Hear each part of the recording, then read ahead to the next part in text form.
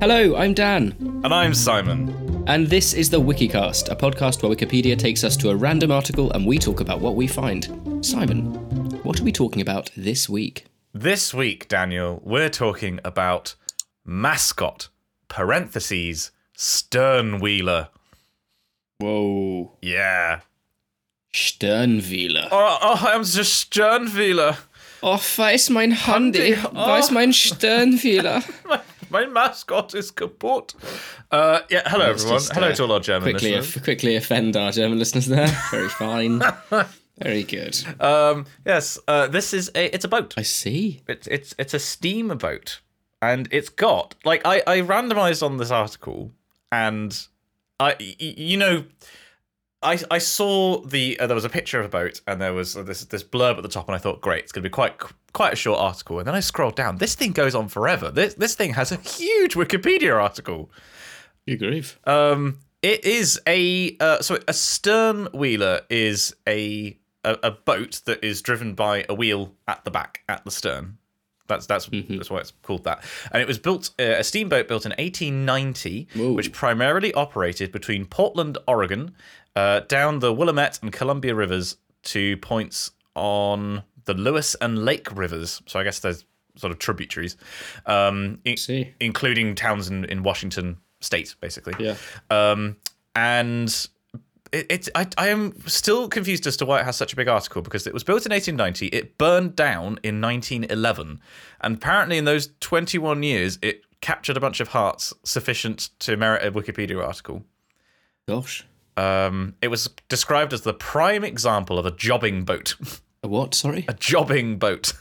Oh, right. You did say that. Yeah, okay. that's what he thought. I assume that means that it's just the kind of boat that you would contract, as if you were a D&D party. You would find a transport, and it would take you somewhere, and it could take whatever cargo you need.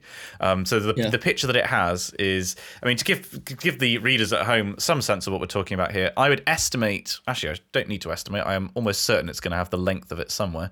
It was 130 feet long, with a depth of 5 feet. Oh no, sorry, that's the depth below the waterline. So the beam is 20. So very, very, very shallow. The depth of 5 feet. And its beam is 24 feet. So it's about 100 by 25 feet, or in actual sensible units, about 30 by sort of 10-ish meters. Sean Connery's favourite sport. And the picture that they have is it's being loaded with cordwood. Probably on the Lewis River. Cordwood? Yeah, cordwood. Never heard of cordwood. I have to admit, I haven't either. I see. It's just wood piled or sold in cords, as in tied together. Oh, I see. Not my preferred fabric for clothing. No, I think if you were to give me a piece of clothing made out of wood, I'd be pretty miffed. Not gonna lie. Wood underpants, for example. Don't get them in a knot. Speaking of, here we go. First weird tangent of the day. I was in a class yesterday on campus for real estate law. You were never. And I really was. And we were talking about the various forms of surveying and checks that need to be done before buying a house, buying land, and there's this incredibly ridiculous sort of extensive list of things that you want to check, and it came up in conversation that there's lots of sort of safety searches too, and we were going through the various names of these checks and surveys and where you find the forms and who you send the forms to and how to fill them out and blah blah blah, and we were talking about asbestos, and it reminded me of, and now which king was it? There are so many directions you could go in with this, Dan, that I have no clue. There was a famous king. Hang on. Basically, I'll look up the king in a minute. But he had a coat made of asbestos. Oh. And the party trick that he would do is through dining on an evening, he would soil this coat more and more with wine and food and mud and God knows what else. And then toward the end of the evening, to clean it, he would remove the coat and throw it in a fire. Oh, and of course, because it's a fire retardant. Yes. I think it might have been Charlemagne. Yes, I think you're right. Yes, it was Charlemagne. Just give me a quick Google. Wow. Which is just terrifying. Oh no! No, that's interesting. There's he had a tablecloth made out of asbestos, and there was a Han Dynasty general in China who had a asbestos dinner jacket. Wow. Well, there we are. Oh, that's interesting. Nobles were cremated in asbestos shrouds, so their ashes would not mix with the cinders of the fire. Interesting. Wow. That's kind of... You're just being cooked at that point. You're not really burning. Sauteed nobleman. And also, I was looking at clothes made out of wood. How ridiculous. It turns out there is actually a company called Wild, spelt WIJLD, that makes clothes out of wood pulp. And they just look like regular clothes. They don't look like, like clogs. Yeah. The clothing version of clogs. Yeah.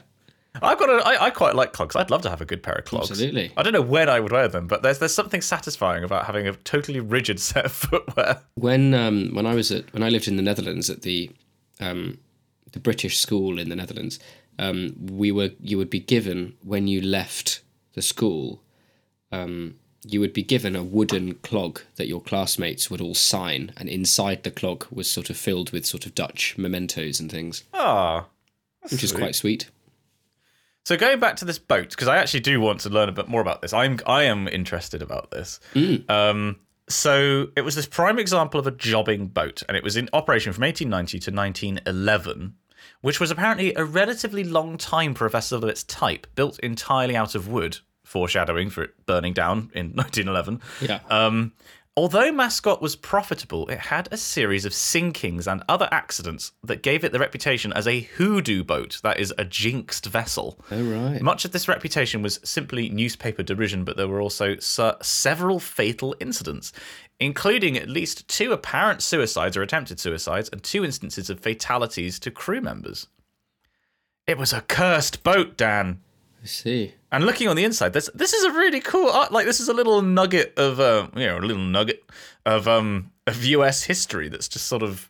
I can guarantee there'll be a couple of people who found out about this and just made it their mission to document everything to do with this boat and get it on Wikipedia.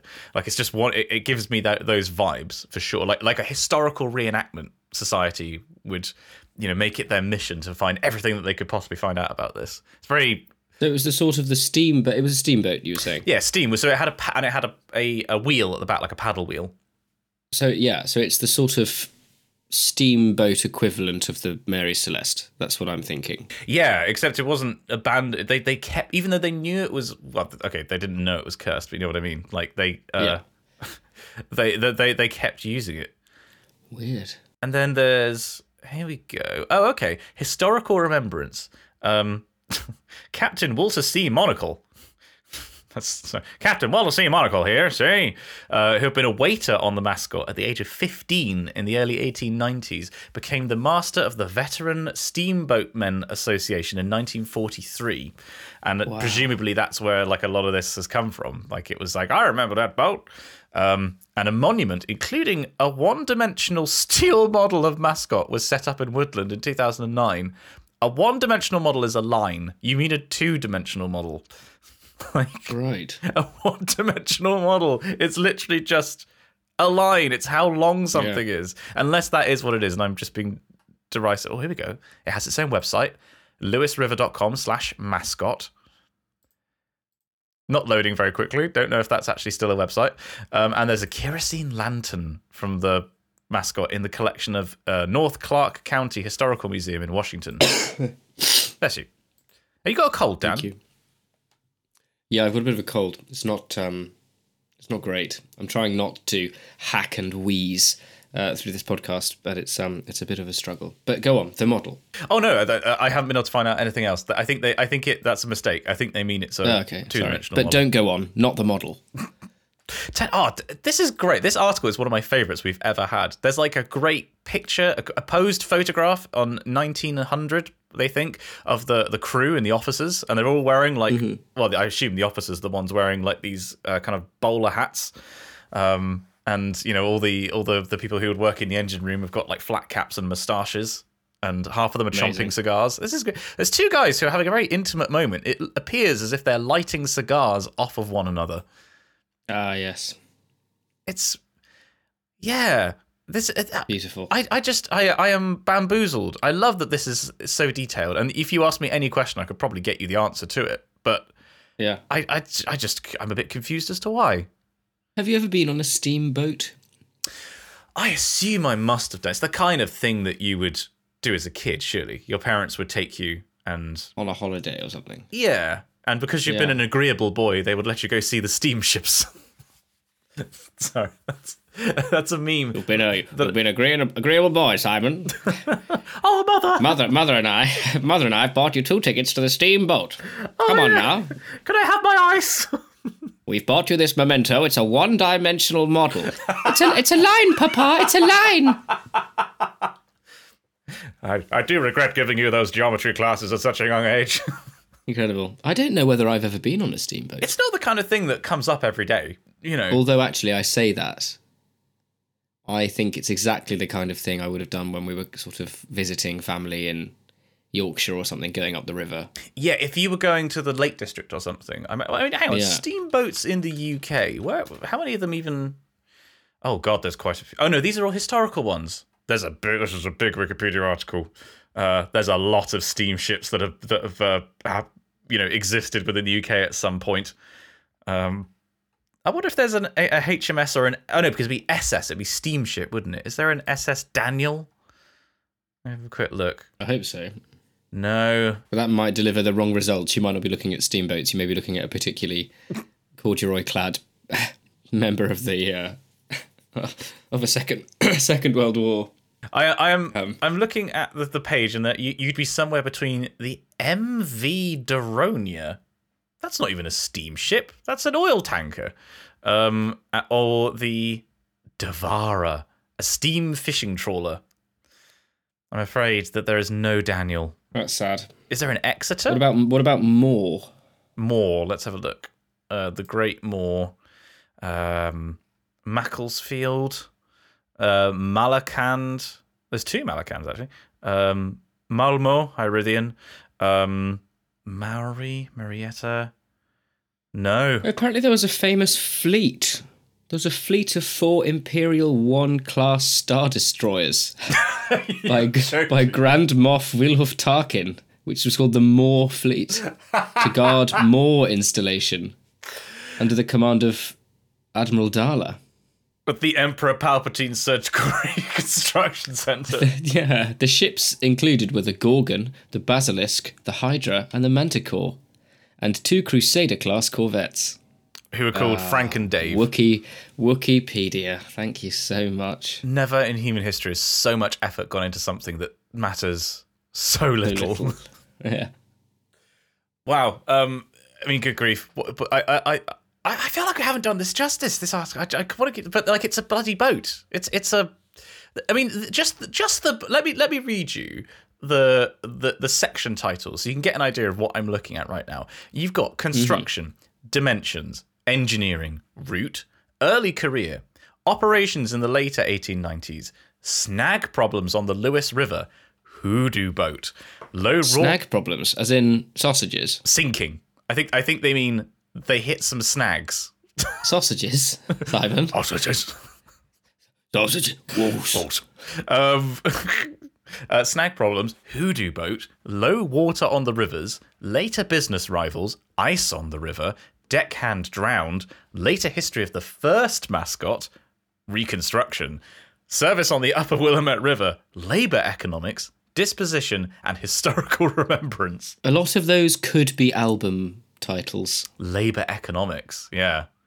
That's got to be it. There was one about something. Was there a drowning? Yeah, Deckhand Drowned. That's a heavy metal album. Deckhand Drowned sounds like a bluegrass single. It's got a big sort of banjo introduction. Well, got a deckhand drowned. I was a stern wheeler boat on the Mississippi River. But deckhand drowned and then I burned down. But then I got rebuilt and then my wife left me. Absolutely. And then because it's a bluegrass country western song, you've got to sing about a dog dying. Yeah. You got to sing about how much you love your pickup truck. Yep. Get Jesus in amongst there. other things. Absolutely. Just, absolutely. Liberal coating of butter like Jesus all over that song. How are you, Dan? I'm all right. I'm all right. I've got a horrible cold, and it's very frustrating. And I am constantly looking at BBC News at the frankly terrifying and dreadful situation currently unfolding in the Ukraine. Which is just horrific. I mean, at time of recording, I think, Simon and I were mentioning before we started, we do want to, we don't want to linger on it too much, because I'm sure we're all too far aware of what's going on. But our thoughts and prayers and sympathies go out to anybody in Ukraine. In fact, I was looking last night on our podcast sort of analytics, and we do actually have listeners in the Ukraine. So I do hope that you're keeping as safe as you can. And yeah, please do stay safe. And it's, I mean, at the time of recording, the latest news is that Russian forces on the edge of Kiev, and that, it's something that we can, that all that we can do at this point is, as individuals, is kind of watch aghast and just hope that people stay safe. Yeah. But in other momentous news that is also depressing, you're a year older, Dan. I am. I'm 25 years old. A quarter century.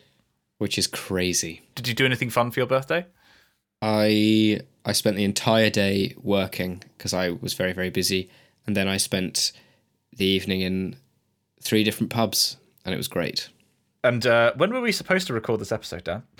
Well, look, I mean, we can argue to and fro about, Was it the morning after formalities you went to the pub? Well, I mean, what really is the morning after, Simon? I think life is a journey, isn't it? And I think it's important that we don't sort of separate and impose ridiculous. Yeah, okay, right, okay. So we were meant to record it on Tuesday morning after my 25th birthday.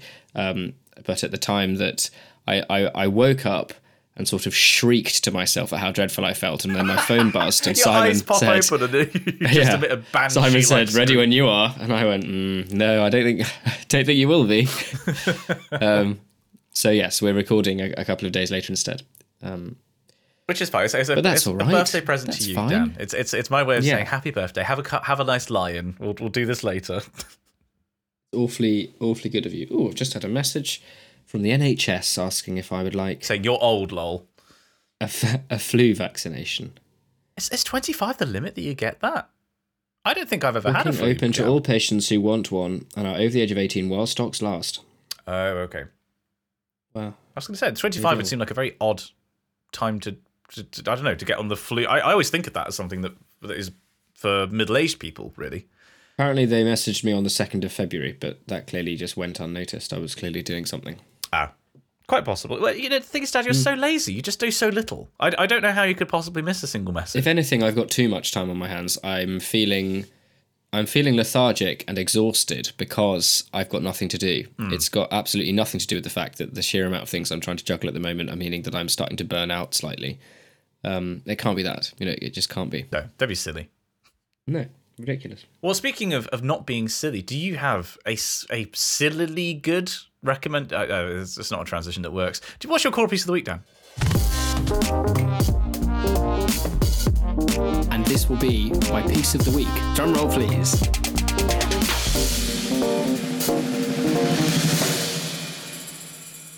Well, once again, I'm going to sort of depart from the sort of the standard and the norm. And if that means cheating, that's like Russian athletes. Oh God, I can't say that. it's like athletes saying we've somewhat departed from the norm of the sport, and what other people are saying, you've blood doped. That's what you've done. Yeah, you're cheating. I was recommended some listening, and in fairness, it was a piece that I haven't heard for a long time, and it was wonderful to listen to just to sort of escape for a bit. Given everything that's sort of going on at the moment, and just feeling overwhelmed in every sense of the word. So there are voices in this, but it's a symphony. And it's Vaughan Williams' A Sea Symphony. Oh yeah, which is just fantastic. I do like Vaughan Williams' stuff. He wrote some really, really good stuff. It's wonderful. Yeah, if you haven't come across Vaughan Williams, he's fascinating, and I really urge you to do so. But my piece of the week, let's say, is going to be Vaughan Williams' A Sea Symphony. Just get a good set of headphones, sit down with a drink in a dark room, and just let it literally wash over you, because it's just wonderful. I just feel, I know I've said this several times on the show before, but I do feel like I struggle to find new music that I can experience in that way. I think so much of when I'm experiencing new music is very surface level. Like, to actually find a piece that you can just sort of sit and, as you say, sort of get into a dark room, get a good pair of headphones and just luxuriate in it. Like, it's I don't know if this is just the way that our society works and in how we treat music as something that is increasingly kind of frivolous. It's something you just have on in the background. You know, it's never this focus of attention unless you're going to a gig. I think it's a skill and a rarity to actually really sort of truly actively listen. You know, just not just sort of listen to something because so for instance, I've been really enjoying listening back to old sort of classic tracks that have been recently sort of updated on streaming services with Dolby Atmos. And so like very, very high quality streams, and putting a pair of headphones on and really listening to the Beatles' Sgt. Pepper's album, for instance, or going back and listening to Queen Greatest Hits, but on a really high quality, and just listening to the amount of detail in there is incredible. And the same is true of I think classical music too. The more you listen, I'm a big fan of listening to, I don't know whether you've listened to Vivaldi's Four Seasons recomposed by Max Richter. Yeah. Which is great, and that's a wonderful one to really just sit down and properly listen to, because it gets, especially spring. You've got these sort of, you've got sort of strings in canon almost, if you like, and there's the most sort of wonderful trance-like effect. And there's actually a version that I discovered relatively recently on a similar vein. Which is the cello suites, but the Bach suites for solo cello, recomposed by Peter Gregson, and that's for multiple cellos and a synthesizer, I think. Ooh, that sounds good. And it's really good. In the same way that I was explicitly looking for something that was like the Max Richter Vivaldi, because I've listened to that quite a lot, and it's one of those things that I would quite frequently have on in the background whilst I'm working. Who did you say was that again? By Peter Gregson. It's on Spotify. I'm not sure if it'll be on Apple Music. I assume it is. And that's all 6 cello suites. I mean, and I love. Oh yeah, I've got it. I really know, because I played it myself, the first suite, and I adore the 6th suite. The stuff in the middle is a bit more take it or leave it. Frankly, the 3rd suite's fun, but the 6th suite in particular is a personal favourite. So that if I'm recommending something now, I'd recommend that, really. Amazing. Oh, well, I'm adding that to my library. I'm going to listen to that later today, I think. Tell you what, actually, I mean, this is... sorry, let's actually jump into Critics' Corner, because this is definitely more a Critics' Corner thing.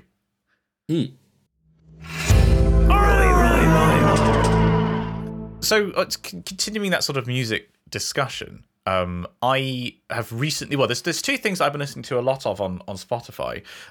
One of which is I never really lost them, but I've reappreciated. I've not rediscovered. I've reappreciated Gorillaz, and because I can't remember what sparked it, but I think I was talking to somebody about kind of the albums that defined our teenage years, and for me, Demon Days by Gorillaz was absolutely that album. I listened to it so many times, to the point where I still know the track numbers for the best tracks, because it was on a CD player, so you'd have to learn the numbers, and it just sort of got me thinking of I should listen to them again. And then there's so much stuff they've put out since, and I guess I just sort of lost touch with them a little bit, but God, the quality of what they've done is astonishing. It's so varied and so good. If that's my kind of like teenage album, what albums do you think would sort of define your teenage experience? Ooh, what a question. I have incredibly fond memories. So if I was working back, my late teens, but while I was at school, not at university. So I would have been, 16, 17. I have very, very vivid memories of holidaying with the family I was staying with in Australia, up near Port Douglas, which is on the sort of... It's near Ayers Rock. Eastern, no, it's eastern, northeastern coast, up from Cairns. It's beautiful. And I would listen to a lot of Bastille. Oh, okay. And got sort of very, very into that. In fact, so much so that I heard them live later that year, which would have been 2013. 2013. Is Bastille? What was their big track? Was that Pompeii? Yes, it was. Yeah. And then, oh gosh, it's hard. I listened to I had quite an eclectic mix. I think it's easier, possibly for my generation, because it wasn't on streaming services. It was all on CDs. It was actually all. Well, on you had discs. to go to music halls, didn't you? Yeah. You had to wait for them in your day. You had to wait for them to actually come through. We hadn't invented permanent music recording by my teenage years. It was music as a sort of concept was relatively new. I think I'm right in saying you were actually sort of one of the foremost pioneers of the bone flute, the sort of concept. Yeah, I was the person that introduced the bone flute into the Western canon. I thought you said you were the skin flute. No, that was a separate thing. That wasn't music. That wasn't me. Oh, sorry. I was also a pioneer, but we can't really talk about that one on the pod. No. That's for the separate podcast that's released on our OnlyFans. If you'd like to check out the Only Dan's. Only Dan's. It's just Dan talking to himself in a room for an hour. Yeah. To anybody else? No, only Dan's. All right, okay. I'm going through my Spotify now. I'm trying to sort of pick out the albums because I know it wasn't just Gorillaz. And it's impossible to sort of pin it down to just one album. Stadium Arcadium by Red Hot Chili Peppers. That was another one that I listened to a lot, and I had the double side. I listened to quite a lot of Red Hot Chili Peppers, actually. I listened to a lot of Chili Peppers, a lot of Snow Patrol, quite a lot of Keane. Keane? That's a name I've not heard in a while. Keane. Squeeze. Remember Squeeze? No. Squeeze. So Squeeze was definitely like before my time, but my mother's got a really outstanding sort of musical knowledge, sort of pop music and things. I mean, I suppose I'm also saying this in the sense of the thing, because I think there's a difference between music listened to when you're a kid, because that's basically the music of your parents. You grew up in the sonic environment that your parents curate for you, and exactly. For me, that was a lot of. It was Queen, it was Meatloaf, ABBA, quite a bit of classical stuff as well, especially from my mum's side. But it was a lot of that sort of 70s and 80s rock. And then when you're a teenager, you're like, yeah, screw you, mum and dad. I'm going to start listening to slightly different music that's largely the same. And it's kind of just a logical continuation. So, like that's where Gorillaz and Red Hot Chili Peppers and Green Day. I don't think I actually ever owned American Idiot, because that was the album when I was a kid, I remember. I wasn't a huge Green Day person, I must admit. Really? I enjoy their stuff. I enjoy the stuff now, but I didn't listen to it sort of at the time. I think it was a bit too cool for me. I remember my friend John had the American Idiot hoodie. He had like the hand holding the grenade, the heart grenade. Oh yeah. And I was like, I'd never be able to wear that. That's too cool. Like what my parents say. I was so worried about disappointing them. Like I couldn't go out and buy the album or anything. That'd be too much. Yeah. But it's so that's sort of been a musical discovery or rediscovery recently. Yeah. The other thing, which is sort of a general public service announcement that I'd like to sort of put out there, is recently I've been listening to, whilst working, I've sort of been trying to find new working music, and I found that the composer for Kurzgesagt videos, Epic Mountain, is on Spotify. So all of the soundtracks to Kurzgesagt in a nutshell videos are on Spotify. And they're really good, sort of chill, kind of synthy, poppy kind of, but definitely designed to be background music. And they're perfect for working to. So I'll leave a link to that in the show notes. I really, really rate them. And it's good music. Like I'd love to be in a position where I could pay somebody to write music for my videos. Absolutely. It's just so expensive. It's like it can run into like hundreds of pounds for every minute that you get someone's composed. Well, rightly, because it's. It's a skill. Yeah. But yeah, that's sort of been. I'm trying to think. Oh no, I have another big discovery. But I will let you, Dan. What have you been listening to, playing, watching, reading, enjoying recently? What have I been doing? To be honest, you've not had time. I really haven't been. I've hardly been watching anything. I listen to podcasts constantly, and I sort of keep on a loop of sort of fairly sort of similar things. As far as I don't watch terrestrial television anymore, I haven't really seen anything. I've recently been back through and watched all 4 Shrek films, Oh wow. which has been great fun, with a friend of mine. And I think the next thing that we're going to watch, we want to do the Spy Kids films again, which I think is exciting. Fun. Okay. Yeah. I remember. Yeah. I've seen 1 and 2. They did. Oh no, they did 3D as well, didn't they? Or was that? Yeah, and then they did a 4th one which had different kids in, but then used as a cameo the kids from the first sort of trilogy later on, because they'd grown up, because that's what happens to people. Yeah. They get older, Dan. They do, don't they? Don't they just? I am inevitable. So yeah. So the thing that I have been, and I actually finished, I was introduced to this and finished it within a couple of days, was The Legend of Vox Machina. So this is the first Critical Role Dungeons & Dragons campaign that sort of exploded and became like this huge D&D thing. And they've now done multiple campaigns since. They did a Kickstarter, I think 2 years ago now, I want to say.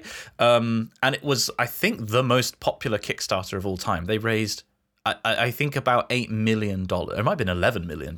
It was nuts. And all that they wanted originally was, we want to do like an animated special of, a hitherto unseen adventure that our characters went on. And people liked that idea so much that they then got the budget to do a 12 episode series, all animated. And it's basically an anime. It's D&D done as an anime and with professional voice actors, including the people who play in Critical Role, and they're all professional voice actors, but also including some incredible guest talent, like David Tennant is a voice in it. Oh, great. No, not Rory McGrath. He's a comedian. The guy who plays the Hound in Game of Thrones. Oh yeah, he's in it. Stephanie Beatrice from Brooklyn Nine-Nine, she's in it. Like, it's the actual production level is really, really high. And I was introduced to it by my friend Emily Bates, who plays Infinity in the RP Geeks campaign that we do on Wednesdays on Twitch. If you're not aware, by the way, I do a D&D campaign where I'm playing a cybernetically enhanced monk who, in 5e rules, we're classing as a dwarf monk. Emily, when I was staying over at hers for a gig, she showed me the first couple of episodes, and I'm not an anime fan, like, at all. I tried anime before and I just didn't really enjoy it, but there was something about this, and I think it was the storytelling really that just really sucked me in. And I finished the entire series to the point where I was on a train on mobile data, desperately trying to get enough data to finish the episode, like the last episode.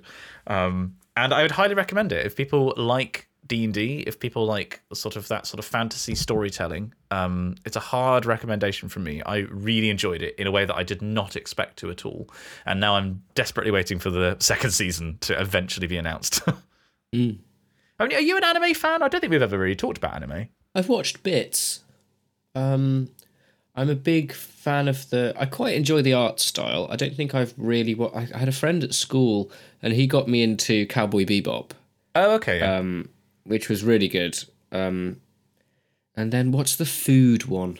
A food anime? Yeah, it's a food anime. A lot of Studio Ghibli films have a lot of food in, but I can't think of an anime. Okay, so it'll be here, as I say. It's a bit of there's a Vice article about it. And the Vice article is titled, "I Can't Stop Watching This Weirdly Sexual Cooking-Themed Anime." Hang on, have you ever... Yes, all right. Vice, give me the name. Give me the wretched name. Food Wars. Food Wars. Yeah, it's weird. It's really weird. I've watched maybe sort of 5 or 6 episodes of it. And it's it's not... Yeah, no, it's weird. It's just weird. Yeah, I have, like, having that description of it, I can, in the abstract, understand what it is, but I have no clue how you fit those different topics together of it's anime and it's food and it's sexual. Like, if you could remove one of those things, it could make sense. Yeah, I mean, it's very sexual. It's weird. Oh, and Death Note. Yeah, I've watched a bit of Death Note. Oh, okay. What did you think of that? Yeah, pretty good actually. I mean, I like, once you get over the sort of the style of the form, I guess, it's not terrible. I spent a while with my old housemate and we watched the entirety of Avatar: The Last Airbender. I've heard some really, really good things about Avatar. Yeah, and actually it's great. It's really good. You get some sort of, like, especially later on, you get some real sort of filler for, like, episode after episode. It's just sort of like, nothing really happens. But it's good. I've been trying, somebody's been telling, I mean, this is an anime, I appreciate, but as far as animated series go, people have been urging me to watch the Clone Wars series. Is that Michael Graham has been telling you to do that? That is Michael Graham, yeah. No, I've heard this too, because not Tarkovsky. What's the name? The director of it is like the style it's very stylized. It's not your normal animation sort of. It's not Disney basically. So I'd be curious to watch it. The other thing which I've been told, and I'm sure we'll get some angry people in the Discord telling me, join the Discord if people haven't, by the way, if you're listening, is I haven't watched Arcane, and I like having now given Vox Machina a go and really enjoyed that. And sort of push that boundary of the stuff that I'm watching. I think I will do Arcane next because I've heard so many good things about it.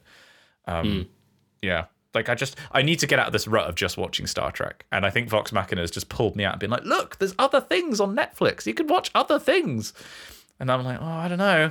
I could just watch another 40 minutes of largely predictable sci-fi. So, yeah, exactly.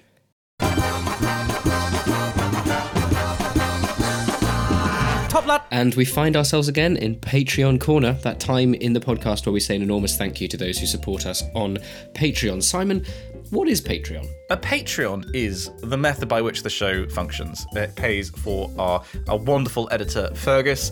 If you want to learn more about Fergus, by the way, his website is actually linked now in the description. So if you want to get him to do some editing for you, please do. Steal him from us. Steal him away. Absolutely. But yeah, basically, patreon.com/the Wikicast is what pays for Fergus to edit our show. It pays for our hosting. And there's a little bit left over every month, which we have been putting aside, and we're all going to spaff on an eventual video when Dan has time and he can come up and do some filming with me, which hopefully will be easier in the next not very long, and for reasons that I cannot say on the podcast, but I need to talk to you. Well, actually, you know the reason, Dan. I do, and it's very exciting. But yes, hopefully very exciting. Hopefully it'll be a bit easier going forwards. But yes, that is what a Patreon is. Patreon. It's like if well, I say if. This podcast is a sort of single cell organism. It's not particularly in brain power. Yes.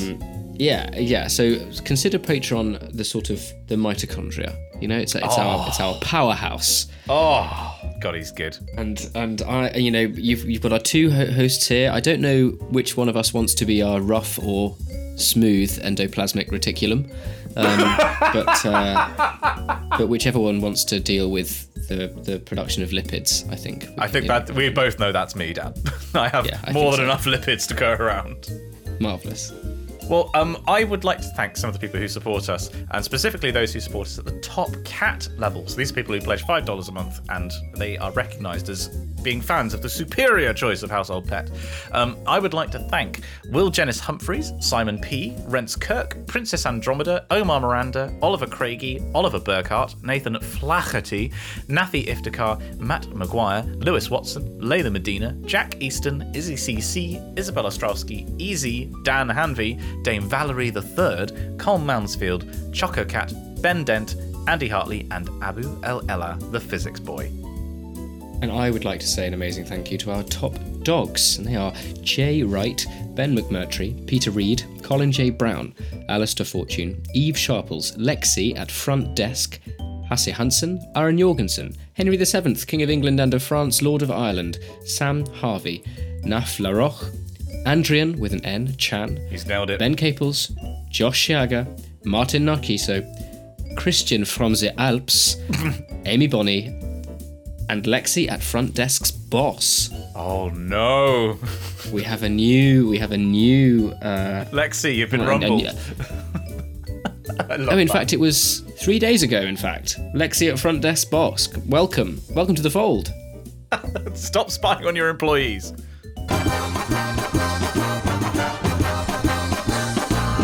Top lad. So we've So we find ourselves in Correspondence Corner, and we have a couple of emails to read out to you. And then, as long foretold, we are going to be reading out the third chapter, I believe, in one of our fan fictions that's been written very kindly for us by a member of the community. So stick around for that. I do have an email here in front of me, however, from Eric Christensen, titled IBM 1940. So Eric writes, Dear Dan and Dr. Clark, I just up saying my own name. Well done. How? Well done. Dear Dan and Dr. It. Clark. You're killing it, Queen. Well done. God, I'm tired. I'm so tired. Dear Dan and Dr. Clark, parentheses author, I am writing to you from Alaska. It's Eric from Alaska, Dan. Mm-hmm. How could we forget? I'm writing to you from Alaska to let you know about a not-so-fun fact about IBM. In your most recent episode, you were discussing when IBM was founded as one of the events you had to place on the timeline. This caught my attention since I recently read an article by Edwin Black, link below, on the cooperation of IBM with Nazi Germany. Oh, no. It's both shocking to see how a company like IBM has been complicit in such horrible things and continue to be one of the most influential of the sector. And at the same time, it's interesting to see what the company did before the modern computer. That's really because I mean, Eric says maybe don't read this out on air, but I think that's. I mean, it is really interesting. It's really interesting, and I think it's worth pointing this out that there are so many companies like this who are just in plain sight who have really problematic pasts, and especially links with World War II. And I imagine after the current conflict, we're going to see a similar thing of a lot of companies that have had links to the Russian state and Russian military who are just going to carry on and, won't make a big deal about it, but they're there. And it's a really an interesting example of how messy and complicated trying to live an ethical existence is, because are you being ethical by supporting a company that collaborated with the Nazi regime? Where do you draw that line? It's basically The Good Place season 3. It's really interesting, and thank you, Eric, for bringing this in, because it is really, really interesting. He does, however, sign off by saying, my next email will hopefully be a bit more cheerful. Keep up the amazing work. Eric Christensen, host of the Wikicast Fake, that's the Swedish Wikicast, and signs off with being 0.1812363 Queen Elizabeth's old. Brilliant. That's a great metric. Absolutely brilliant. Love that. Well done. Can we make that our standard metric of time? Queen Elizabeth's. Yeah, Queen Elizabeth's. So she is 95? 95. Is she 95? I thought she was older. No, 95 apparently. She's born in April. She was born in April 1926. So the Roman Empire, for example, lasted from... oh God, I can do that maths in my head. That is 501 years. So 501 divided by 95 is... so the Roman Empire lasted for about 5.27 Queen Elizabeths. Amazing. Actually, when you put it in those terms, isn't that mental? That's actually crazy. That's incredible. Wow. Okay, yeah, we're going to formally adopt the standard measurement of time for the Wikicast and all that lies therein as Queen Elizabeth's. Abbreviated to QE. Yeah. So we've had AD, we've got BC, AD, and QE. QE. So you, Dan, you at the now age of 25, you are 0.263 QEs. Amazing. So you're not 0.26, whereas I am a mighty 0.326 QEs. Wow.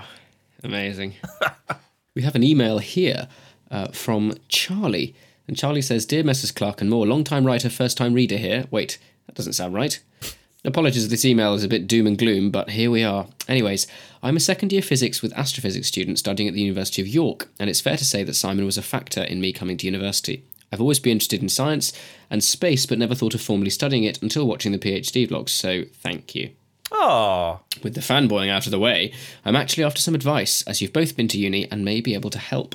It's been apparent that since the start of the academic year, my mathematical literacy isn't on par with the rest of my peers. Maybe it's due to COVID, maybe it's me. Regardless, I'm starting to feel my degrees slip out of my hands. With third and fourth year to come, I hate to think of my grade at the end of it. I suppose I have two questions. One, mainly for Simon, what resources and advice do you have on building mathematical knowledge to succeed in physics, as I have no trouble grasping concepts and being curious enough to ask the right questions?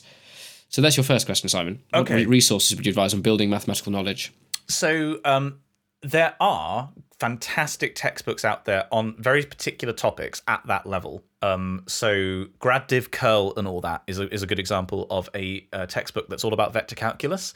And depending on sort of the level that you're at in physics, but you will eventually run into vector calculus. That's a really good one. There is another one. I think it's called like Everything You Wanted to Know About Calculus, but We're Too Afraid to Ask. That's another good one that I used a little bit because when I started out, I felt like my math skills weren't really good enough compared to my peers. So there are specific textbooks that you can use. What I would suggest is basically doing a bit of research for particular topics, because there will be something specific to the level that you're at and the topic that you're looking at, and take those out and do a bit of self-directed study, which is something that I didn't do, and I was nowhere near self-directed enough. So this is me telling you to go and self-direct yourself, basically. But you can then also supplement that with online resources. So there's a bunch of free stuff that is out there for pretty much any individual topic that you might be struggling on. I will also say that, full disclosure, I have been sponsored by them and several times, and I genuinely think they're a very good service.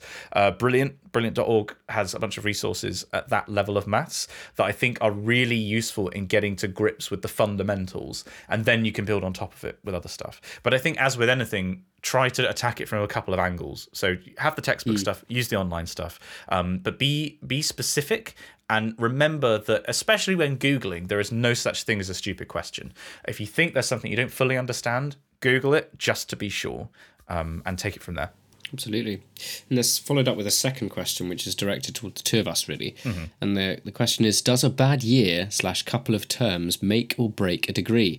I have 2.5 years left as I'm doing a master's, which seems like a long time until I realise I've been doing this for almost 2 years already. What I would say is that, there are resources available to you and documentation that will give you an indication of the weighting for certain modules and certain years through the course of whether it's just an undergraduate degree or an integrated master's. I would say that provided that you feel able to sort of turn things around, I wouldn't have thought that it would make or break. I mean, obviously the weighting for I'm coming at things from an arts and humanities perspective, which will obviously be different to sort of STEM, but something that you might be able to do is reach out to, student and academic support available to you at the University of York, and perhaps say, like, look, I'm enjoying the course, and I'm having no trouble, as you say, grasping concepts and being curious enough to ask the right questions, but I'm feeling that I'm struggling mathematically. There might be fourth years or postgraduate students who are offering some form of tutor scheme, where you'd be able to get in contact with them and maybe, do a couple of, 1 or maybe 2 extra sessions a week just to pick your maths up when you've been applying the sort of advice that Simon's given too, I'm sure. But basically, I wouldn't try and let, you say that you have 2.5 years left, but you realise that you've been doing it for 2 years already. Don't feel like you're ever stuck in a situation that you can't change, because you can always change a situation. And it might mean, it might be a little bit complicated to change, but you're never sort of without options. You don't want to feel like you're being pushed and backed into a corner. Yeah, I don't think I can really add very much to that, really. I think Dan's hit the nail on the head. I will say for sure that, just to echo what Dan said, a couple of bad terms does not a bad degree make. Yeah. There's always the potential to turn things around, and I think that to believe otherwise is a very dangerous mindset, because I think it allows you to give up. And there is no situation. This is a quote from, I don't think we actually talked about this on the show, but Desmond Tutu passed away quite recently, and he had there was this interview that he gave that's been seared into my brain, and there was one of these things that he said about when asked, what about the situation in South Africa with apartheid ending do you want the world to take to heart? And there's this quote that he said about how that there is no situation that is absolutely totally devoid of hope. There is nothing that is not transfigurable, because that's what people said about South Africa, and that it doesn't matter how bad things seem now, they can always get better, and there is always a time to make those changes. So don't despair, and as Dan says, look for the helpers, to quote Mr. Rogers, and there is always a way out of this and for things to improve. I have one more email here, which is somewhat self-serving, but you'll see why in a second, Dan. It's from Jack Easton, noted patron of the show, and he writes, "Dear Messrs. Clark and Moore, during my recent visit to Oxford for the 2022 Cats Ball," which is not what, maybe it's the ball at St. Catherine's College. Unfortunately, it's not a ball for cats, which would be amazing. But he does say, it was incredible. I add, I happened upon a most interesting discovery within the grounds of St. Catherine's. A room. What could be so interesting about a room, I hear you cry? Well, it wasn't just any old room. It was, in fact, the Simon Clark room. And he says evidence attached, but unfortunately there is nothing on the email. But I have seen the picture on the Discord. And there apparently isn't. It's spelled the same. There's no E on Clark. It is the Simon Clark room in an Oxford college. And I have no idea which Simon Clark it is in reference to, because there are a few of us, but most of the other ones have E's on their names. Yeah. So I do not know what the story is here, and I might have to find out. Jack does say, as amazing as it might be to have your own room, Simon, alas, I don't believe this one is for you. But this brings me on to my query. Simon, and also Dan, what would your feelings be towards the prospect of having a room or something named after yourselves within a university? Or really anywhere? I mean, I feel let's limit this to university. If you could have an area named after you, Dan, what would you want to have named after you? Well, I think rather than thinking what I'd like to have named after me, I'd want to be absolutely sure of the circumstance by which something is being named after me. I hope it's a positive thing, you know. The Daniel Moore for student room for student mental health breakdowns. Yeah, you know, or you know, just yeah. I'd hope for it to be a positive thing. I don't know, something like being having done English and classics and lots of reading. I think a library would be really lovely to have a library named after me, or sort of like something akin to a common room space for winding down. You know. Would be lovely, but I don't think I would be particularly averse to it being named after me. What about you? I don't know. I like the idea of having something named after me that people have a definite personal connection to, like in the way that we, for example, we have a real connection to the chapel on Exeter campus, yes. And that's the Mary Harris Memorial Chapel. And whenever I hear that name, I think of positive things. Yes. So it would be nice to have something that has that elicits that feeling of people think of this place and go, it's my happy place, it's my safe place. So maybe a bar, or I don't know. I mean, a library is too obvious. I'll let you have the library on camp in Wikicast University. That could be the Dan Moore Memorial Library. RIP. Why don't you inquire when the chapel gets a new organ? Why don't you have the Simon Clark organ. 8-foot flute? It's the Simon Clark organ. I thought, yeah, I absolutely that. I can totally get on board with that. Amazing. And as alluded to earlier, very, very exciting. We are going to resume the wonderful fan fiction, the podcast Trials and Interactive Adventure, written by Cameron. We've been meaning to come back to this for some time. Quite a while. But I can't wait. I think, if I'm right in saying, Simon, we're now into chapter 3. We're into chapter 3, and I believe the story so far is, and I definitely didn't have to look this up just before recording this bit, that we were basically engaged in a trial devised by Tim Cook in order to get our podcast to the top of the charts. That was the setup, and in the last episode, we went back to caveman times, and I had to prove my expertise in atmospheric stuff, which I failed miserably to do. And then we were teleported and whisked away. I think if I go to the end of chapter 2, I believe we were teleported away somewhere. And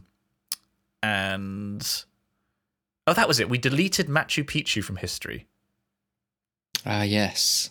Of course we did. Yeah, that was what we did. Don't we all? The end of the last chapter was, "This one's for you, Dan. I hope you know your cathedrals, because world number 2 is based on a book that's all about them. A shame, too. We've just spent an hour discussing the weather, and now we've got to go to church." Well, that's the Wikicast for you. So Interesting. That's where we're at, basically. And Okay. Cameron has requested that I read out and narrate this one. So, but the thing to remember, folks listening at home, is that this is an interactive adventure. So I'm going to be reading it out, and then Dan has to pick a path. It's like an old Goosebumps kind of book. Okay. We'll see. Am I reading dialogue at all, or are you going to do it all? I'll do it all. Why not? And then I'll give you the agency of picking. Lovely. Okay, so we return to the adventures of the podcast trials, an interactive adventure. Chapter 3, Monkey. Parentheses, adjective. Sunlight streams through stained glass windows, illuminating a constellation of sparkling dust that drifts about the cathedral nave. Despite their existing naval fetish, Simon and Dan have never seen one so grand as this. Well done. Very clever. This is going about as well as I thought it would.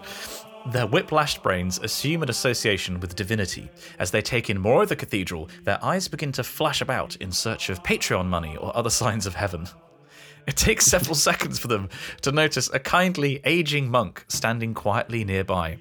But when they do, Dan takes to introductions like a man born to cavort with the clergy. "Salutations, venerable father."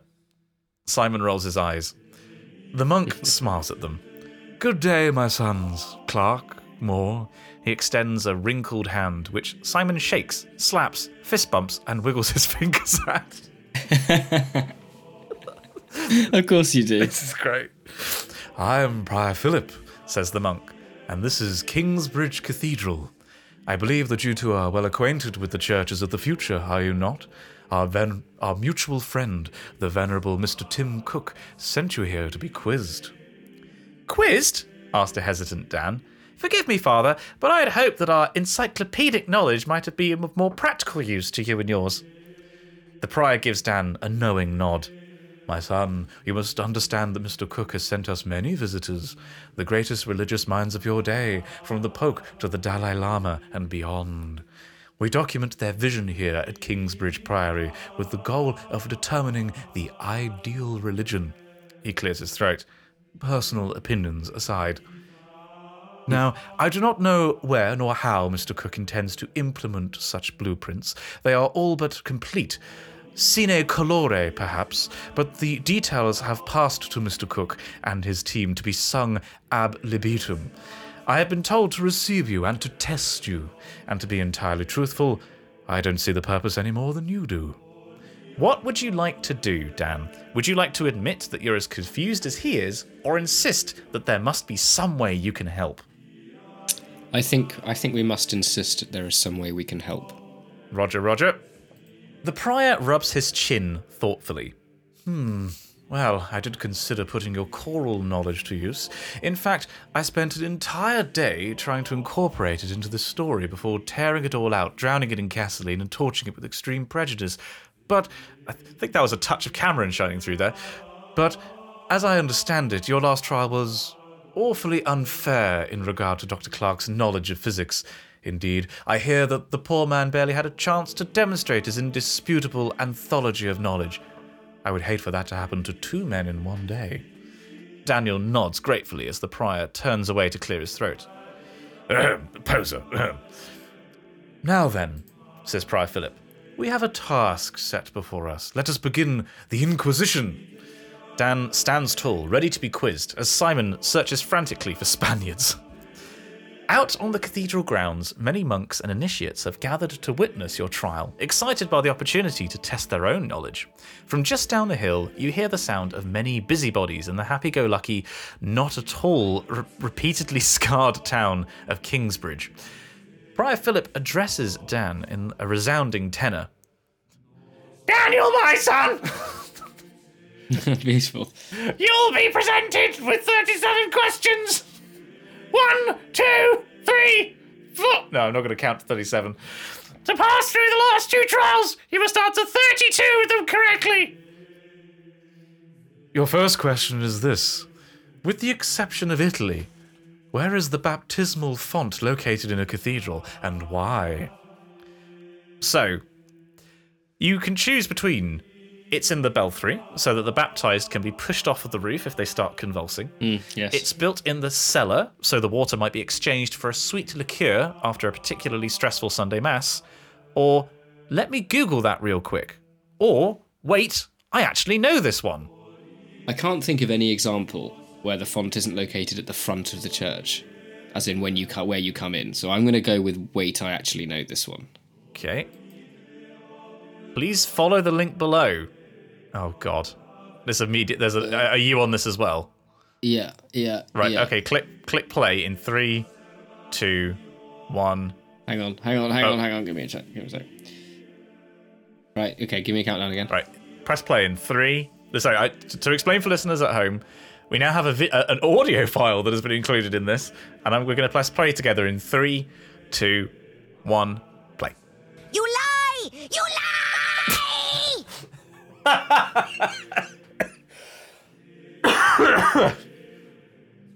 Okay. You have 2 options. I haven't got any audio. Oh, it's you'll hear it in the podcast. Okay. Well, I'll trust you. They're accusing you of being a liar. So you can go back or no, seriously, I really do know this one. I mean, in fairness, I've been to a lot of cathedrals and a lot of churches now, and I honestly cannot think of an example where they're not there. Okay, let me go to that bookmark. You lie! It takes you back to the same audio file, Dan. Okay. Or is it? Oh, hang on, is it? No, it takes you back to the same place. So I think I was expecting you to give a different answer. Okay, fine. So it's in the belfry, it's in the cellar, or let me Google that real quick. Let's Google it. Okay, let me Google that real quick. Dan sweats profusely in his 9th favourite black dress shirt. Oh yeah, I know the one well. Would it be okay if I Googled that? Well, says the prior, I don't actually know what that means, so I suppose so, if it won't take too long. 10 seconds and a lucky Wi-Fi hotspot later, Daniel answers the question confidently, if rather sheepishly. The baptismal font is located near the entrance because baptism signifies entrance into the church's community. See? Look, I did know that. You did. You genuinely did. Thank God. I mean, I really ought to after all this time. The prior is absolutely awestruck. By the Lord, he whispers, trembling, you are a cut above the others. What ability you must have to answer even the questions you do not know. He grips you by the shoulders and sizes you up anew. What else can you do with this incredible rectangle of yours, young Daniel? Standing on the side. I've never heard it described quite like that before. But, the phone. The phone. Right, He means the phone. Sorry. Yeah, go on. Standing on the sidelines, Simon gets a little fed up with all this undeserved attention. He pulls out a rectangle of his own. Oh no! Oh God, no! Not in a church. In a church, no! Strides up to the prior, pushes his friend gently out of the way, and says, "If you think that's impressive, check this out. It's called internet port." And there's a. Despite your rather limited range of movement, you can barely see Prior Philip and his monks nearby, discussing what they should do next. Simon turns slightly to whisper to his friend, "Remember how Tim said that we can call in our friends? Do you think we can do that whenever we want?" "If we can," Dan replies, "then now is the time. Let's give it a go." Oh my God. Now, you must choose an ally to come to your aid. If you choose the best option, I'll mark it with a bingo so that you can come right back and try the others first if you want to. Despite their cameos being rather brief, I put a lot of work into these. Consider checking them out in your own time.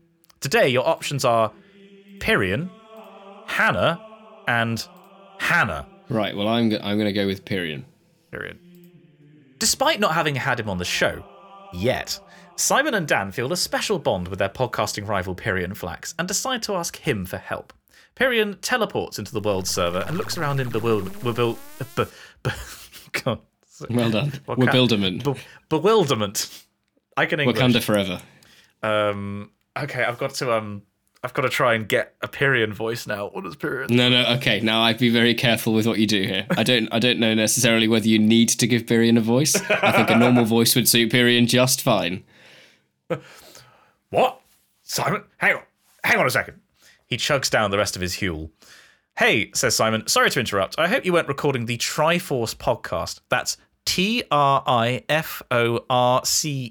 followed by an exclamation point, or in the middle of a game of Dota. Dota? Pyrian scoffs. Dota's out, mate. It's Pokemon Unite all the way down. Amazing. In the distance, Prior Philip and much of his entourage have passed into the cathedral, but many monks remain. They stare at Pyrian, awestruck, and one of them whispers, Brother Pyrian? Could it really be you? Pyrian turns, and Simon reflexively shields his eyes. The noonday sun strikes Pyrian's shiny bald head at an angle most holy, and reflected light explodes from his skin. Incredible. I mean, what's happening? Further whispers cut off as a concentrated sunbeam pours forth from Pyrian's scalp, growing as it moves, bounding forth like a roaring lion of light. The torrent of light bounces energetically between the many shaved heads in the courtyard, pointedly ignoring those with hair. And then, finally, it alights upon the great circular window at the front of the cathedral, which bursts into a scintillating rainbow of colour. A great pyre of flame erupts from the belfry and bursts towards the heavens in celebration of an ancient brotherhood brought back to life. Lux aeterna lucerte est Domine. The elderly monk who had whispered turns to face his fellows. The missing piece has at last come to light, he shouts, very quietly. Our long-lost brother has returned to us, and the chrome domes... Oh, for God's sake. That's definitely meant to be. The Chrome Domes are united once again. Long live Chromedom! The gathered monks cheer. Pyrian weeps happy tears as he embraces each of his brethren in turn. It's so good to be back, boys, he whispers. It's so good to be home. The group of monks walk off in joyous chorus and leave you as you are, still stuck in the pillory. Philip and those who were with him soon return, and they resume the discussion of your fate. It looks like Pyrian had more important things to do, but don't be afraid. Your bed isn't made yet, for some other old friend might still come to your aid. So now we have a choice of Hannah and Hannah. There are no surnames given. Okay, well, I'm going to go with... I'll go with Hannah A. Hannah A. Bingo. Okay, right. Hannah Witten zaps into the world server like crashing thunder. Simon greets her loudly. Hannah! Help! Philip is bullying us because I sullied his long-standing lack of sexuality. Okay. Hannah turns to appraise the elderly monk. You're Philip? Yes, young lady. Now, you and your friends... Prior Philip of Kingsbridge.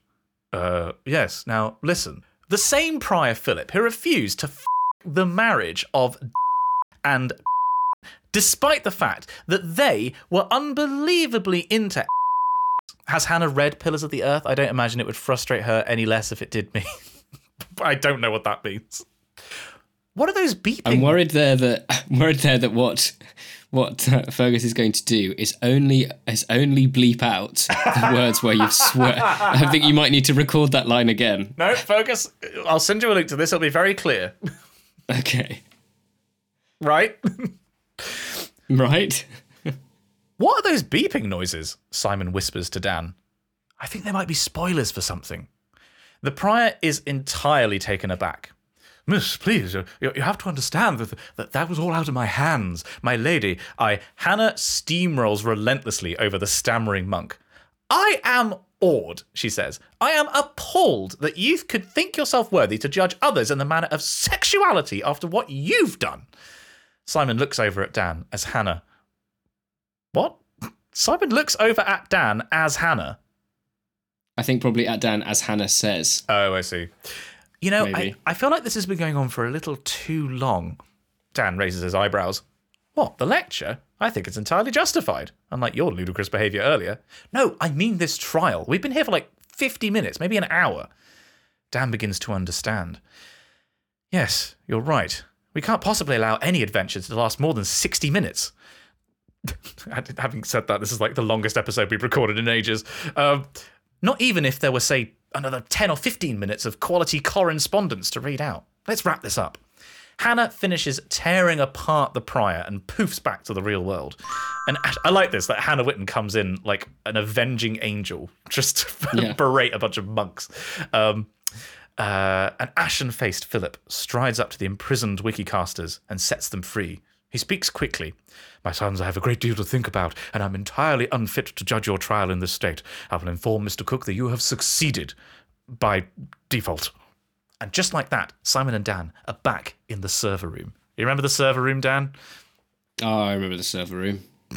Tim and Smothers... He says, not remembering the server room. This was where we were originally sent out to our adventures from. Yes. Tim and his assistant Smothers haven't noticed the boys' silent reappearance. They continue to speak to one another in hushed tones. I know it's grim, says Mr. Smothers, but it has to be done. This is just another step towards the fulfillment of your vision. All you have to do is give the order and the technicians will take care of the rest. You're right, of course, says Mr. Cook. He sags his head thoughtfully. You always are. Smothers begins to interject, but Mr. Cook stops him, having finally caught sight of Dan and Simon. Ah, the victors return! Well done, gentlemen, well done. Smothers abruptly departs, and the chapter abruptly... That's it, that's all he wrote. Wow. That's all he wrote. Meta. Very meta. That was marvellous. Wow, Cameron. It was certainly something. That section of the noonday sun strikes Pyrrhon's shiny bald head at an angle most holy, and reflected light explodes from his skin. Wow. I just pray that he never ever hears this. I pray that no one ever listens to this, Dan. That's my solemn wish every episode. I think it's amazing, Cameron. You're an absolute legend. I adore this, and I am going to go back and see the other. Because there were some paths that we didn't take. Yeah. Wow. So, Simon, what have we turned this leak?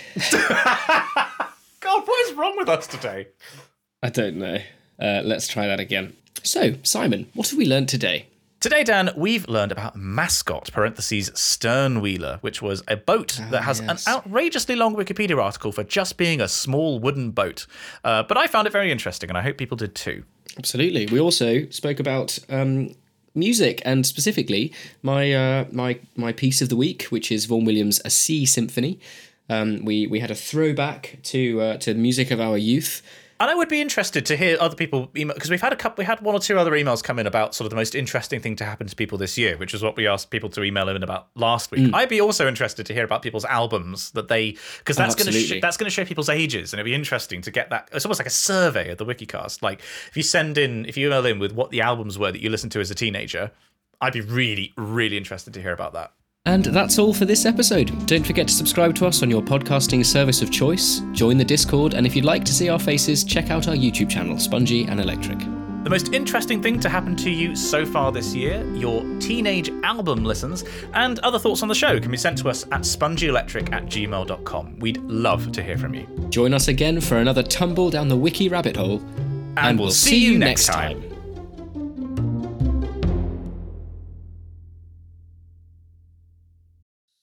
Station for power converters. Well, I guess I'm going nowhere. It just isn't fair.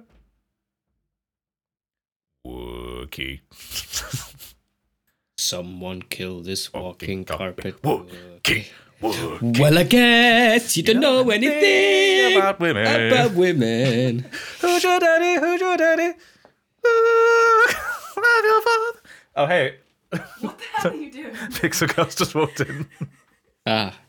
Classic. But Yeah. you okay? You also only heard one side of that. Dan is also singing with me. Right, okay. My daddy, you